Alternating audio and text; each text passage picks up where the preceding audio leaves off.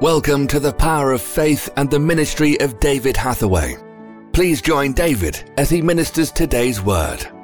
And you know, I find it very strange when I obviously was preaching on the Easter message. This year I was particularly struck by one thing, and that was that rereading it, and you know, however many times I read the scripture, it seems that the more I read it, the more I see something different or something unusual. And what attracted me this year was the fact that Mary went to the tomb, of course, and found it empty, sent for the disciples, and Peter and John came, and Peter entered into the tomb and saw the empty tomb. Now, you would think that he would be so emotionally excited at that revelation that Jesus was no longer there, that he was actually risen. But it makes me question how strong their faith was, or how they really perceived the miracle of the resurrection. Because what did Peter do? He went home. And I just stand back in amazement. I can't imagine myself being that. You know, you've seen Jesus, you've worked with him for 3 years, you know he is the Son of God, you understand the truth of every prophecy and everything that he has said, and you know when he goes into heaven that you know what's going to happen. He's going to come back. But at this moment, when Peter actually sees the empty tomb, he goes home. And, you know, even after that, in the days that remained, even though Jesus was to meet with them until shortly before his final resurrection, the interesting thing is that the disciples were still in some kind of persecution mode.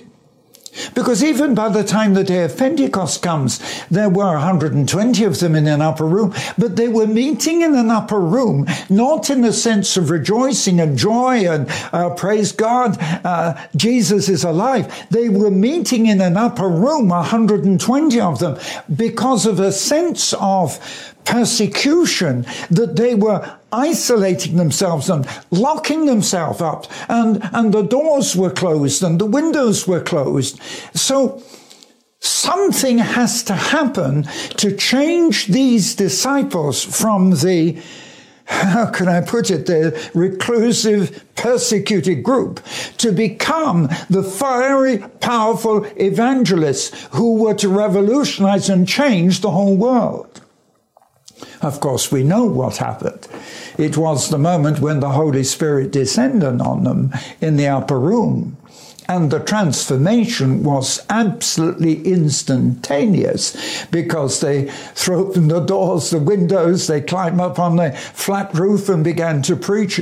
And it is said that 3,000 men were converted in that one day. And if that's 3,000 men, if you add in women and children, you can well imagine they could have had 10,000. So something happened to transform them from the shy, reluctant, fearful men into the ones who were to become the apostles, the disciples, the missionaries, and to take the gospel to the ends of the world.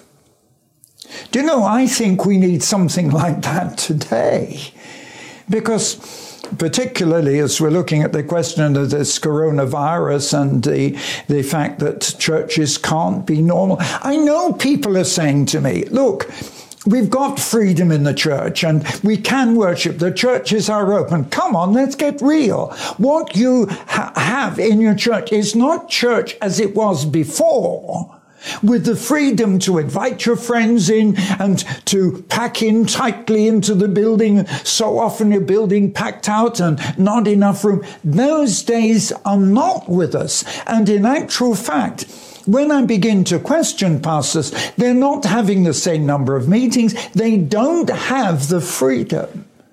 Because there's question, no, you can't sing, or do you wear face masks, or can you even fellowship with people that are not in your own family? These are not normal conditions. Well, what are we going to do? Unfortunately, a large section of the church is acquiescing to it and saying, oh, well, praise God, yes, the churches are open. Oh, no, yes, we're live streaming the services and we're reaching people. That's true. But the church itself doesn't exist as it should do until it meets together in communion, worship, with joy, with singing. I mean, the scripture's so full of praising God and singing and giving God the glory, and also of spreading the gospel outside and bringing people in. We don't have that kind of freedom. And I do believe that we do need some kind of explosion, some kind of revelation in the church to change us, to make us become what we should be today. And I'm looking to see, I'm spending time in prayer, I'm seeking how we can overcome these difficulties. One could say, do we need another Pentecost in the church? And I would say amen to that. We need another Pentecost. Because when you look at those early disciples, what was the thing that so distinguished them, which sent them out? It was not only an anointing of power, but it was the miraculous signs and wonders that followed. And hey, don't you think it's about time we got some of those miracles back into the church today? No other name by which we can be saved. How we love your name, and to worship you. The name of Jesus, there is no other name by which we can be saved. We exalt you, Lord. We exalt you, Lord. We exalt your name, your name. We exalt your holy name. Thank you for listening to The Power of Faith, broadcast with David Hathaway. We would love to hear from you. Contact us by visiting www.eurovision.org.uk. Also available online are a large assortment of videos, magazines and books for your growth in God. We would like to give all new subscribers to David's ministry a free gift. To receive your free gift, visit www.eurovisiontv.org. Remember, those who know their God will be strong and do exploits. Worship used by kind permission of Vinesong, www.vinesong.com.